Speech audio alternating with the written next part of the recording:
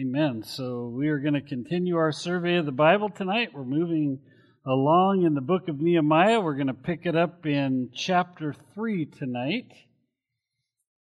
We saw last time that Nehemiah was a man who was really pretty genuinely sensitive to the Lord. He was also a man who displayed godly characteristics and humility, and he had a position of prominence there in Persia, but he didn't really rely on his position or who he was in that society to begin this third wave of revival in Jerusalem.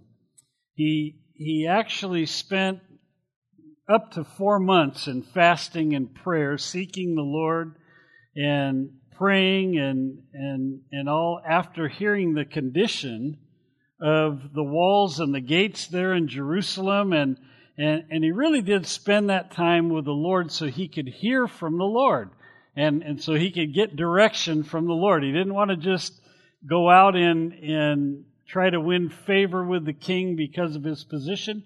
He wanted direction from God on how he should approach this Persian king.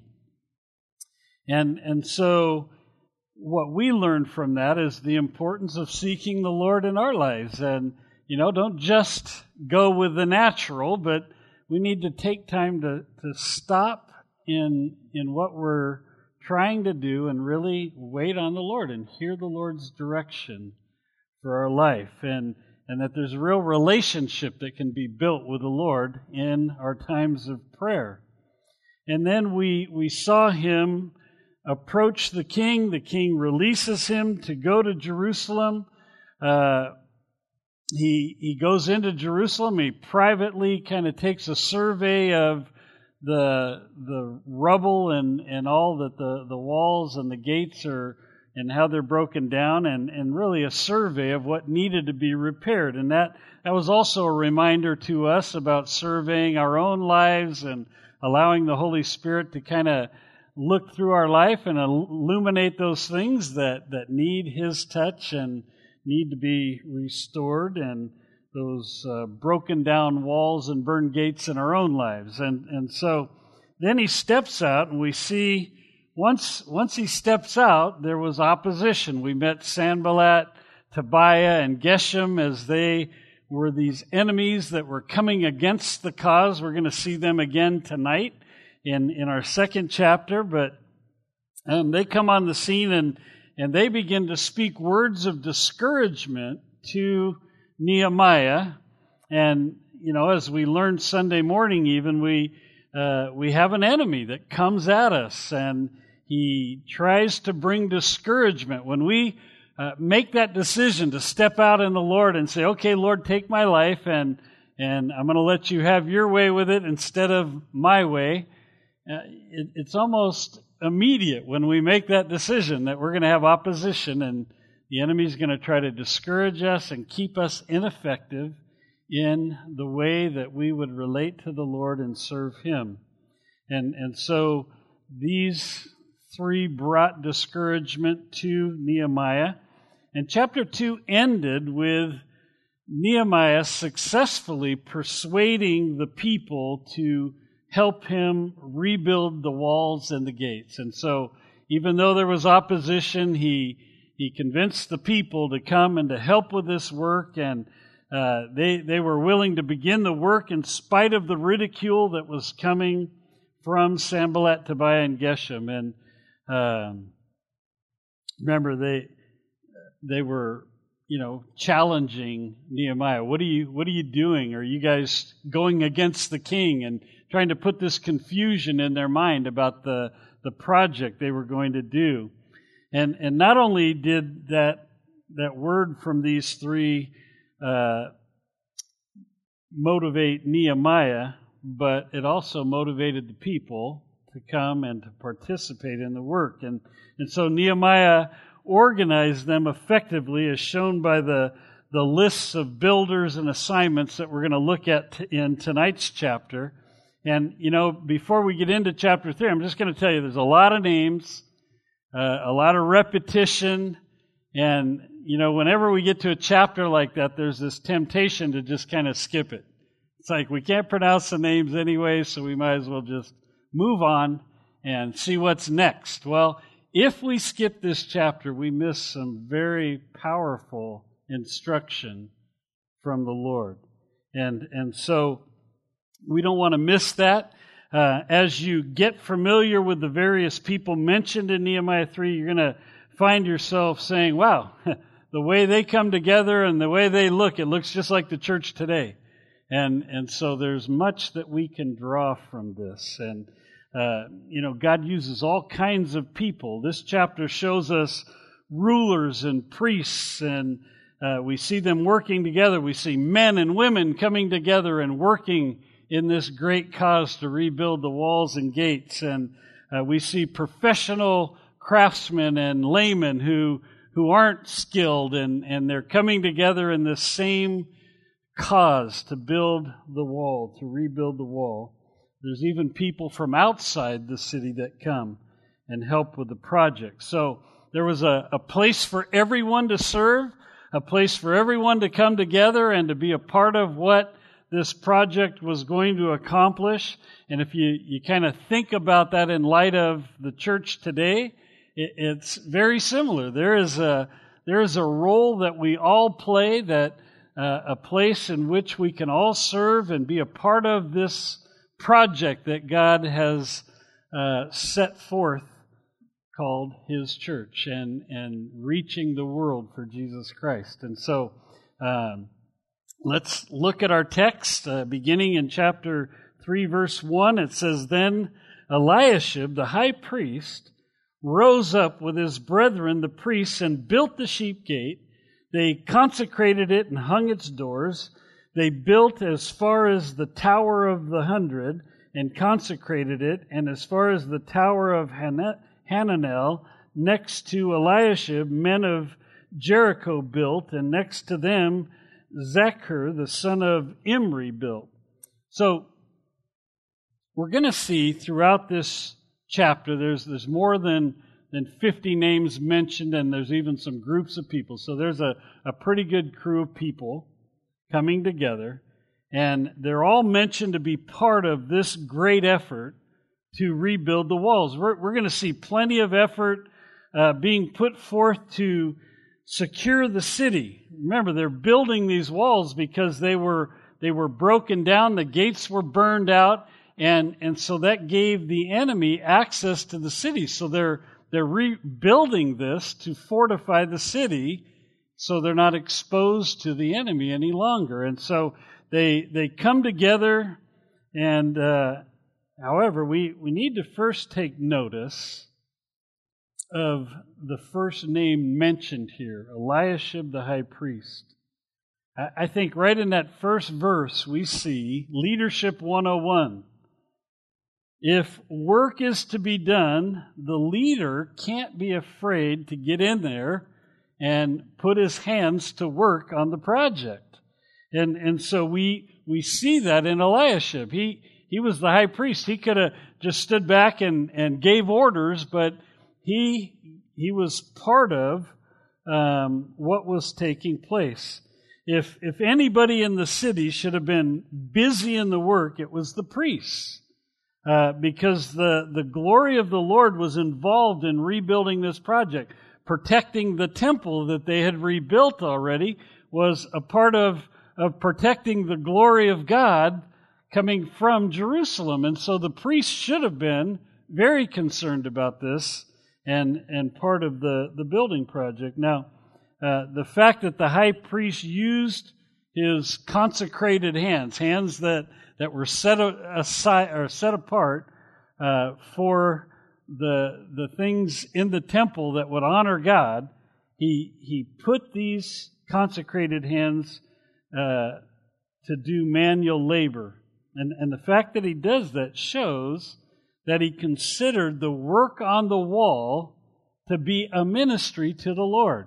Yeah, it was hard labor, and they were using construction and such, but even what he was doing, he would have considered ministry to the Lord because of what it would have accomplished when the project was completed. And some would think this labor was not spiritual, but I believe it was, from his perspective, would have been a spiritual cause. In 1 Corinthians 10:31, Paul wrote this, "Therefore, whatever you eat or drink, or whatever you do all for the glory of God." Even if it's a manual task of rebuilding something, whatever you do it for the glory of God. In Colossians 3:17, it says, "Whatever you do in word or deed, do all in the name of the Lord Jesus, giving thanks to God the Father through him." So whether you're building or cleaning or praying or teaching, whatever it is that you're doing, you do that in the name of the Lord. You do that in honor or glory to the Lord. You do it with your best effort to glorify God. 1 Peter 4:11 says, "If anyone speaks, let him speak as the oracles of God. If anyone ministers, let him do it as with the ability which God supplies, that in all things God may be glorified through Jesus Christ, to whom belong the glory and dominion forever and ever. Amen." So whatever you're doing, whether you're speaking or if you're ministering to somebody, you do it with all of the ability that God supplies to you so that the glory can be His and that it'll draw attention to Him. So Eliashib led by example. He also enlisted the other priests to come and to work at the sheep gate in the northeast corner of the city. And since the sacrifices came into the city that way, the priests would have had a special interest in that particular gate as part of the project. This is, this quality of leadership is one of the qualities I admired in Pastor Chuck Smith and also in my pastor, Larry Anderson. If ministry is going to be built up, it must come through the faithful service of all the people, beginning with the leaders of the church. We can't be afraid to work. I remember Pastor Chuck, all the time, he was caught out in the parking lot picking up cigarette butts. This is a man that had a church of 12,000 people. He had all kinds of responsibility. He had plenty of work that needed to be done, plenty of things that he had to study for and teach, and yet regularly people would see him wandering around campus, picking up paper, picking up cigarette butts, and just cleaning things up. He didn't have to, but it needed to be done, and he did it. He didn't expect somebody to do what he wouldn't do himself. And so he led by example, and I believe Eliashib did the same thing. He led by example. And it says next to Eliashib that the men of Jericho were working. Even though these didn't work on the important gate ministry, they built on the wall, it was still important to the success of the project. And man, we need to get this into our thinking. This is so important for us to understand. It's important to be about His business right where He wants us to be. So often people think that the only, real ministry that takes place is that ministry that people see. And there is so much work that is done behind the scenes. There is so much ministry that takes place that doesn't take place in the limelight. And actually more of the ministry actually moves that direction with people who aren't seen. And so it's important for us to be right where He wants us to be and doing what He wants us to do. The gates seem to have prominence in this and to be highlighted, but the walls of the city were protecting the city. And so even though the gates seemed to be highlighted, there was equal importance at rebuilding the walls. The gate workers were essential, but right next to them there were those who were faithfully working on the wall, those from Jericho. And and they were trying to close the gaps. There were some gaps that needed to be closed, and so they were trying to rebuild and fill those gaps. And that'll be as important as we see later. Now, unfortunately, we see Eliashib in a good light here, but when we get to chapter 13, we're going to see he doesn't end real well. He gets himself into some trouble, and my contact is like coming out of my eye. That's not good. Can you see me? Okay, we're good. All right. So in chapter 13, he allies himself with the enemy and creates some serious problems for Nehemiah. This shows us that, some people can start out enthusiastically in service and in ministry, and they can look like a lightning rod for the kingdom of God, and yet they can not finish well. That's a tragedy every time we see that happen.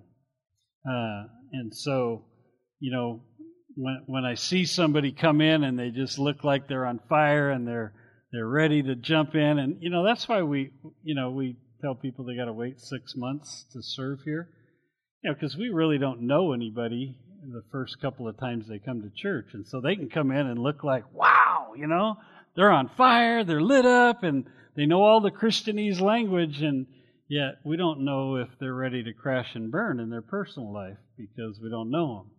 And unfortunately, we see that happen time and time again. And so it breaks my heart every time I see it. I think what we'll see is Eliashib's grandson married the daughter of Sanballat, so there's some alliances there that just become real unhealthy for him as far as his influence as a high priest. So we have to protect ourselves from those unhealthy alliances. That's why we talk a lot about not being unequally yoked, not making unbelievers your primary source of fellowship. Doesn't mean that you can't fellowship with unbelievers. We can't reach them if we don't spend time with them, but that can't be our primary source. Those unhealthy alliances can really bring trouble into our relationship with God. And so we have to protect ourselves, keep our eyes on the Lord. None of us are exempt from being sidelined. God doesn't need any one of us, so if we allow ourselves to make those alliances and we get pulled off course, God can park us on the shelf. He doesn't need us. It's a privilege to be able to do what He's asked us to do. And so it isn't like we have the right to do it. Apart from His grace, none of us could do what He's asking us to do anyway. And so we need to keep our eyes on Him, keep faithful allegiance to the Lord. That's essential for leaders and lay people alike. Verse 3. And the sons of Hassenaah built the fish gate. They laid its beams and hung its doors with its bolts and bars. And next to them, Meremoth, the son of Urijah, the son of Koz, made repairs. Next to them, Meshullam, the son of Berechiah, the son of Meshezabel, made repairs. Next to them, Zadok, the son of, it's not Banana, it's Baanah, made repairs. Next to them, the Tekoites made repairs. But their nobles did not put their shoulders to the work of their Lord. So the sons of Hassenaah worked at the fish gate, and they were the skilled workers. I mentioned Sunday morning that there are some who, not only they're gifted by God, but they have some natural gifts to be able to do things and do them better than other people, and they're more mechanically inclined, they're better at construction projects and such, and there are just some who are gifted by the Lord to do these things, and they're a blessing to the ministry and the work of the Lord. I mean, we just had a group of guys get together in rebuild shelves or build shelves out in our storage room out in the front building. And they spent about a week or two. And they were very gifted. I mean, it's stuff I wouldn't have been able to do. I mean, I could have looked at it. I could have said, yeah, we need shelves. But if you put the hammer and the saw in my hand, it might not have looked like shelves when we were done. I did build a goat house once. My wife's smiling. She's like, yeah, that wasn't a goat house. My goat liked it. Nobody else liked it, but my goat liked it. But I just don't have those natural kind of, skills like that.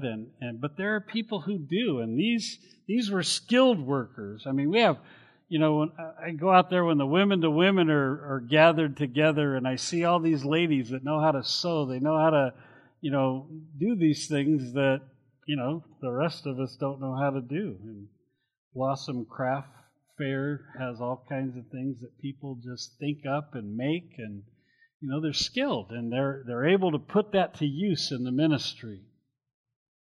And then others lined up to them and worked on the wall, and next to them was a group that we need to look at, the Tekoites. Most of the Tekoites got busy in the work. In fact, we're going to see when we get to verse 27 that not only did they get excited and fulfill the job that was assigned them, they take on another task when they finish, and they move down the wall and do some other work. I mean, they were just, workhorses. However, those that were mentioned as nobles didn't work. These nobles from the city of Tekoa thought that they were above hard labor. They're the nobles. It's like we don't get our hands dirty. We're the noble people, and so they had this mindset that they were above the people, and literally the idea in the Hebrew language is that they wouldn't submit to the authority or the leadership of Nehemiah. That they wouldn't bend their necks, I think is the term, and to what the Lord wanted them to do. So the real issue was a lack of submission. Maybe they thought they had a better plan than Nehemiah. And they didn't like the way he kind of laid things out, and they were kind of superior in their own minds. But whatever their reason, you can be sure that they later regretted not being a part of the work that was taking place. Because now it's recorded forever that they thought more highly of themselves than they should have. Fortunately, there's enough grace from the Holy Spirit who inspired this to not list their names. But they just got lumped in as a group of nobles. But now forever, when people read about it, they read that these people thought that they were above the other people. Were these nobles so important in their own eyes that they couldn't perform manual labor? Yet we know Paul, we see his example. Paul was a tent maker. He wasn't afraid to, work and support himself in the ministry and do whatever it took to be able to have the privilege to minister to people. And, you would think about the calling of an apostle. You would think, wow, that's a lofty call. I mean, this is a person who had great authority from the Lord. I mean, had authority over the church, and yet Paul saw himself in such a light that he wasn't afraid to get his hands dirty in order for the privilege to be able to minister to people. And so, Paul was a tent maker. Jesus was a carpenter. Wasn't afraid to work. Wasn't afraid to get his hands dirty. If anybody deserved not to work, it would have been our Lord. I mean, he's got the name that's above all names. He's the one that should receive the attention and the glory and the admiration of everybody. And he still worked. He was still a carpenter. Some people do more work than others. Most workers are glad to lay down their tools when their job is finished. But these men from Tekoa, they kept going. They took on additional assignments. You see, it isn't enough for us to say that we've, done as much as other people and then just kind of cruise. We have to do as much as we can, as long as we are able and empowered by the Lord to do what He's calling us to do. Colossians 3:23 and 24 says, "And whatever you do, do it heartily, as to the Lord, not to men, knowing that from the Lord you will receive the reward of the inheritance, for you serve the Lord Jesus Christ." And so, whatever work He sets before us, whatever ministry He allows us to do, whatever it is that He's engaged our life to do in service to Him, He says, do it heartily. Do it with a good, cheerful spirit. Be excited that He's called you to do this. And so whatever you do, do it heartily as to the Lord and not men, knowing that it's Him we're supposed to please and not men anyway. He goes on in verse 6. He says, "Moreover, Jehoiada, the son of Paseah, and Meshullam, the son of Besoidiah, repaired the old gate, and they laid its beams and hung its doors and its bolts and bars. And next to them was Melatiah the Gibeonite, Jadon the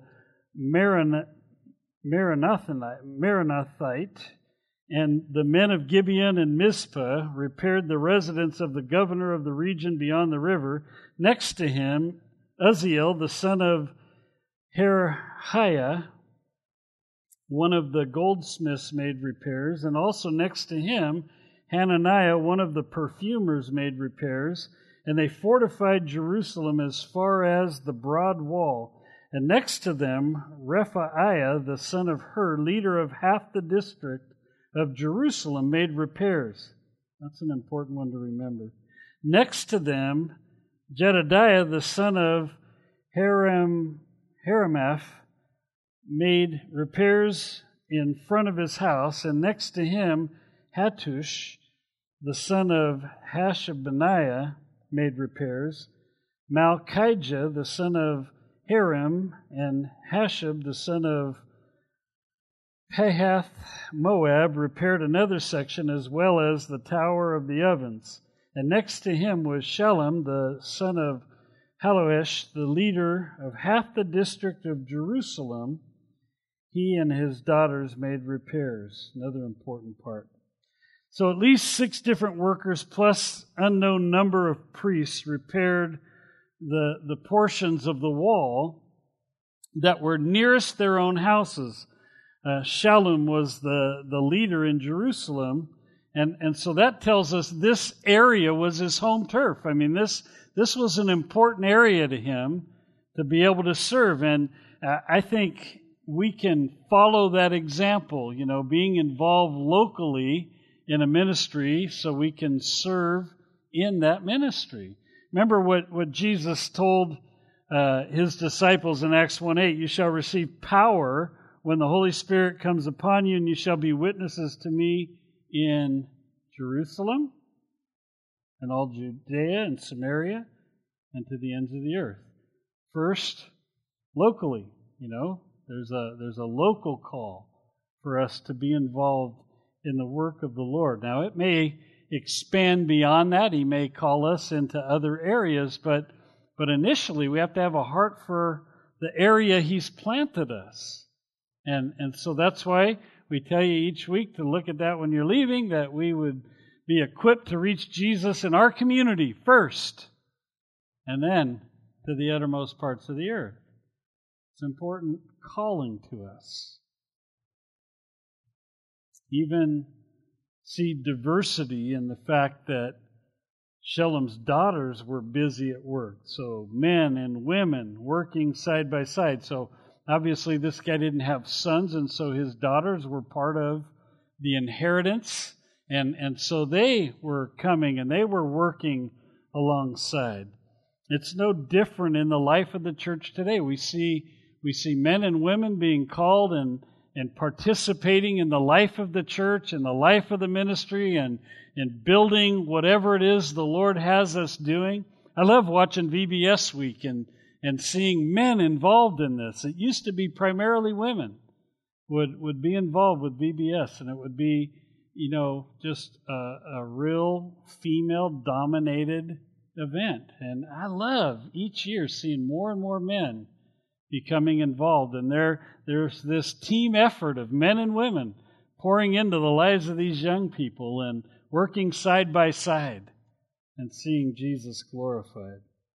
Verse 13, and Hanam and the inhabitants of Zanoah repaired the valley gate. They built it, hung its doors with its bolts and bars, and repaired 1,000 cubits of the wall as far as the refuse gate.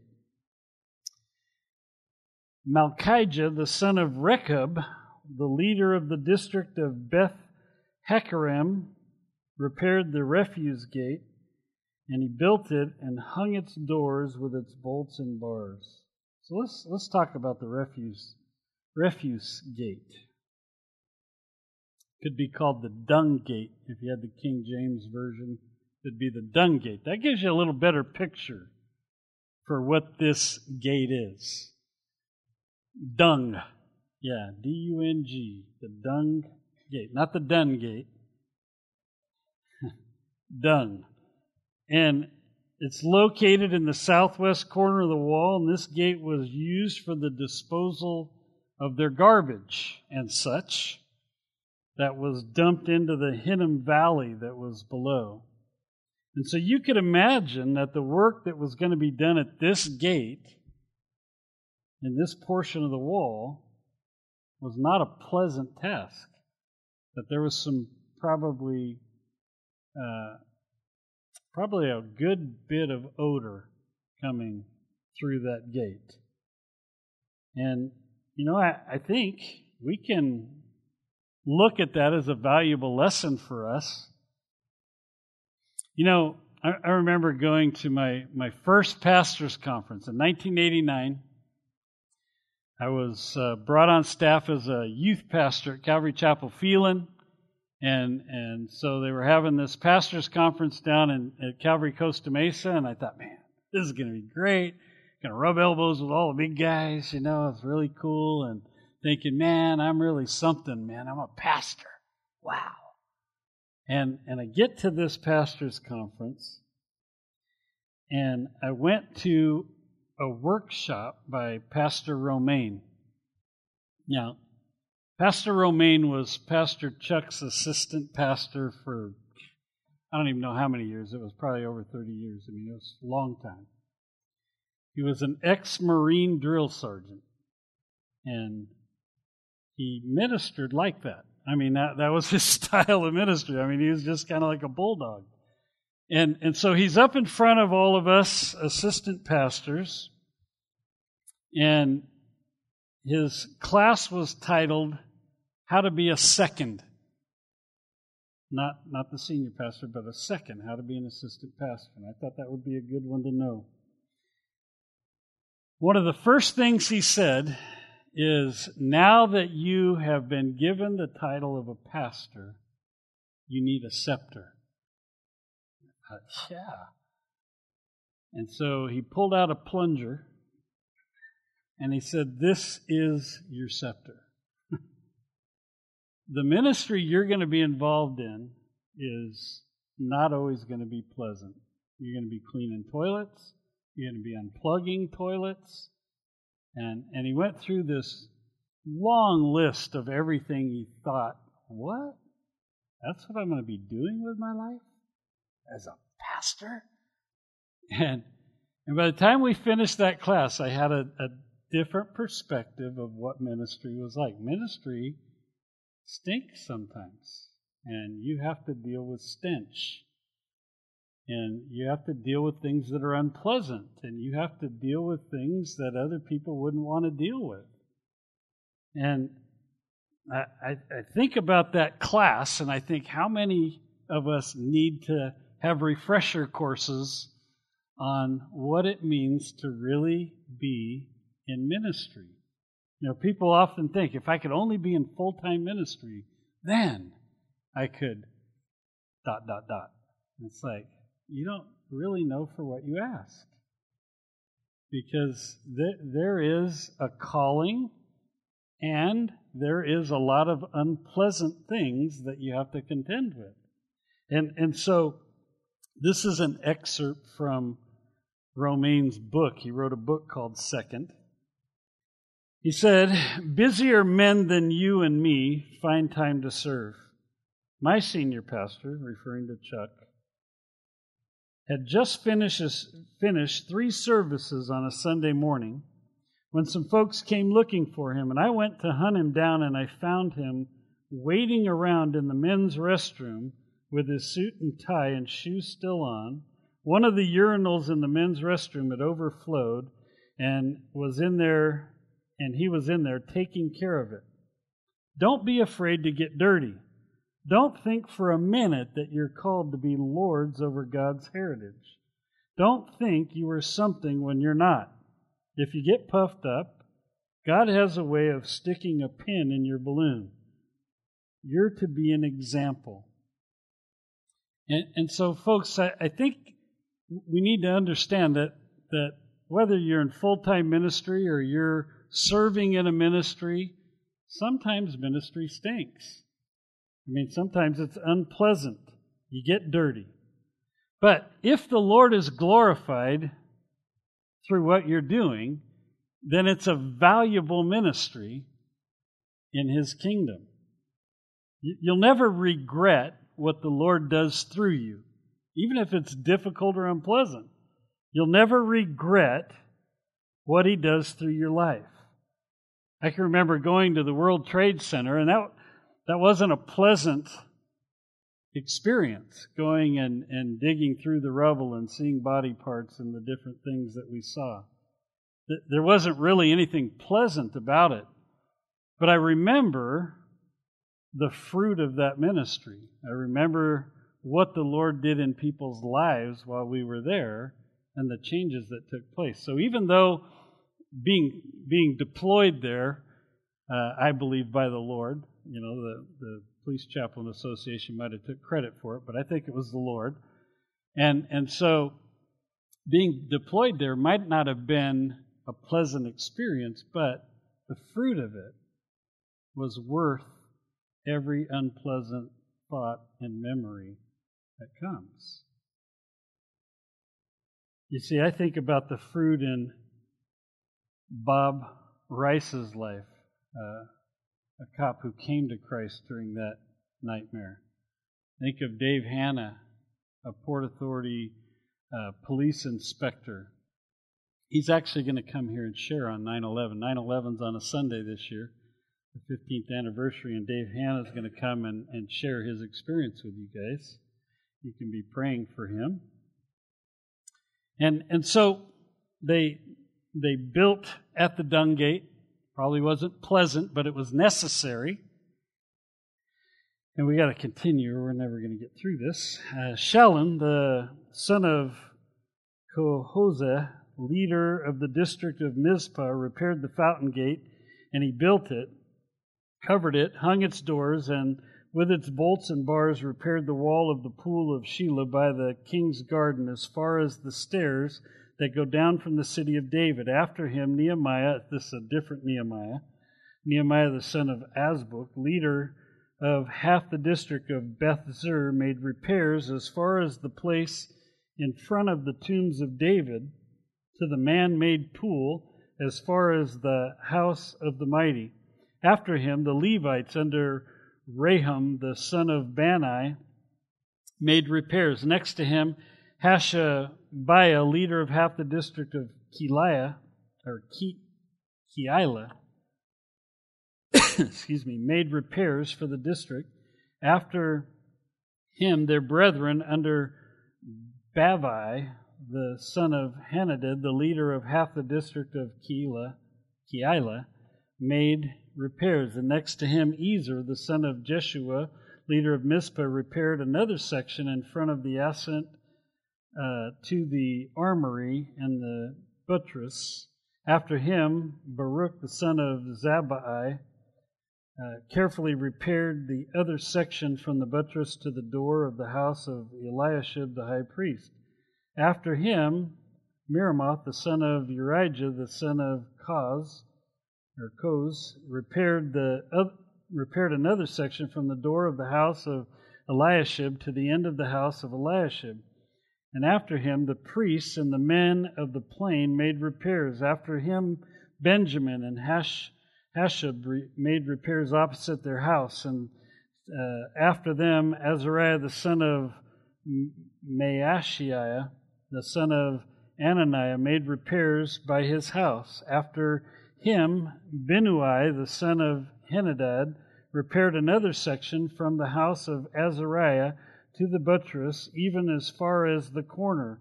Palel, the son of Uzai, made repairs opposite the buttress and on the towers which projects from the king's upper house.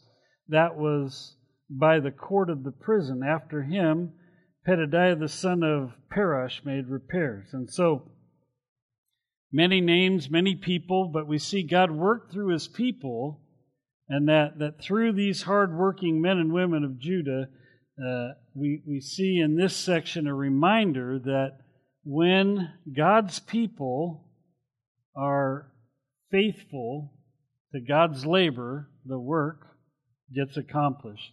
These folks were all valuable to the cause, and they worked hard for the Lord. And of course, God can do whatever he desires through whomever he desires, but he usually chooses those who belong to him to do the work and who respond to his direction. This was true in the days of Nehemiah. It was true in the New Testament as we read. It is still true today for us. In verse 27 or 26, moreover, the Nephilim who dwell in Ophel made repairs as far as the place in front of the water gate towards the east, and on the projecting tower. After them the Tekoites repaired another section next to the great projecting tower as far as the wall of Ophel. So here are those Tekoites again. These guys were the worker bees. After they finished their other project, they're assigned this one. They didn't stop working, even though their nobles didn't work. The worker bees did, and they were they kept the work moving. And the nobles, again, it was forever recorded for us that they were lazy. These guys, they were not. In verse 28, beyond the horse gate, the priests made repairs in each in front of his own house. After them, Zadok, the son of Immer, made repairs in front of his own house. After him, Shemaiah, the son of Shechaniah, the keeper of the east gate, made repairs. After him, Hananiah, the son of Shelemiah, and Hanan, the sixth son of Zalaph, there you go, repaired another section. After him, Meshullam, the son of Berechiah, made repairs in front of his dwelling. After him, Malchijah, one of the goldsmiths, made repairs as far as the house of the Nethinim and the merchants in front of Mifkad gate, as far as the upper room at the corner, and between the upper room and the corner, as far as the sheep gate, the goldsmiths and the merchants made repairs.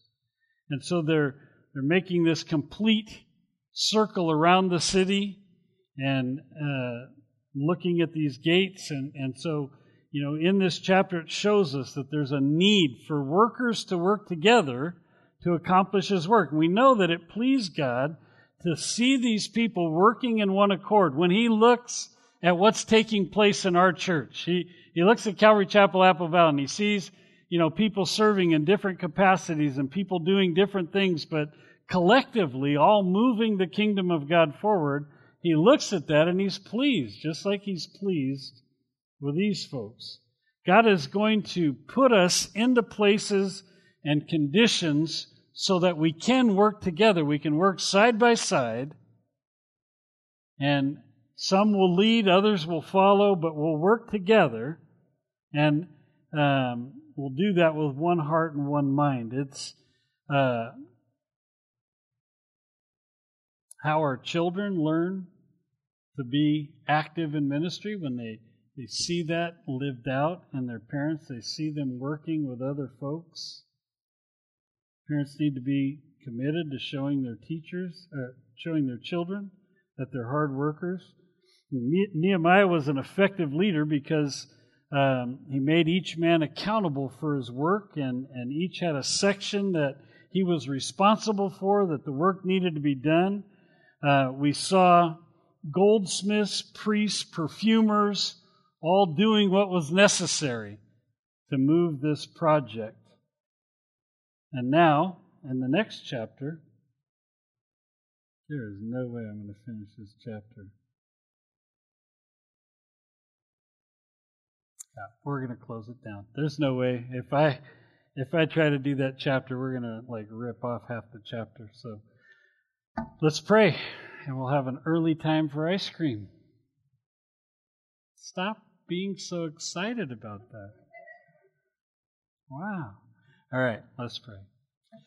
Lord, we're so thankful for what we see in this chapter. We're thankful that, Lord, you show us such a valuable principle of working hard and keeping our eyes focused on what's ahead. And Lord, we thank you that we see this example of men, women, leaders, and followers all working together to accomplish this rebuilding effort. I pray, Lord, that the lessons learned would be valuable for us as believers tonight.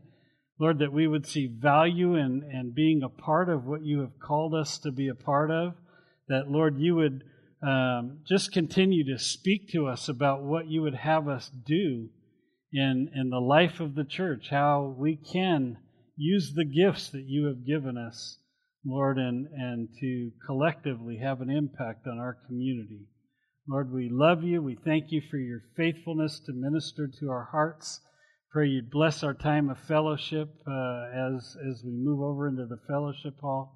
Lord, may you be pleased with what you see in us, Lord, we pray in Jesus' name. Amen.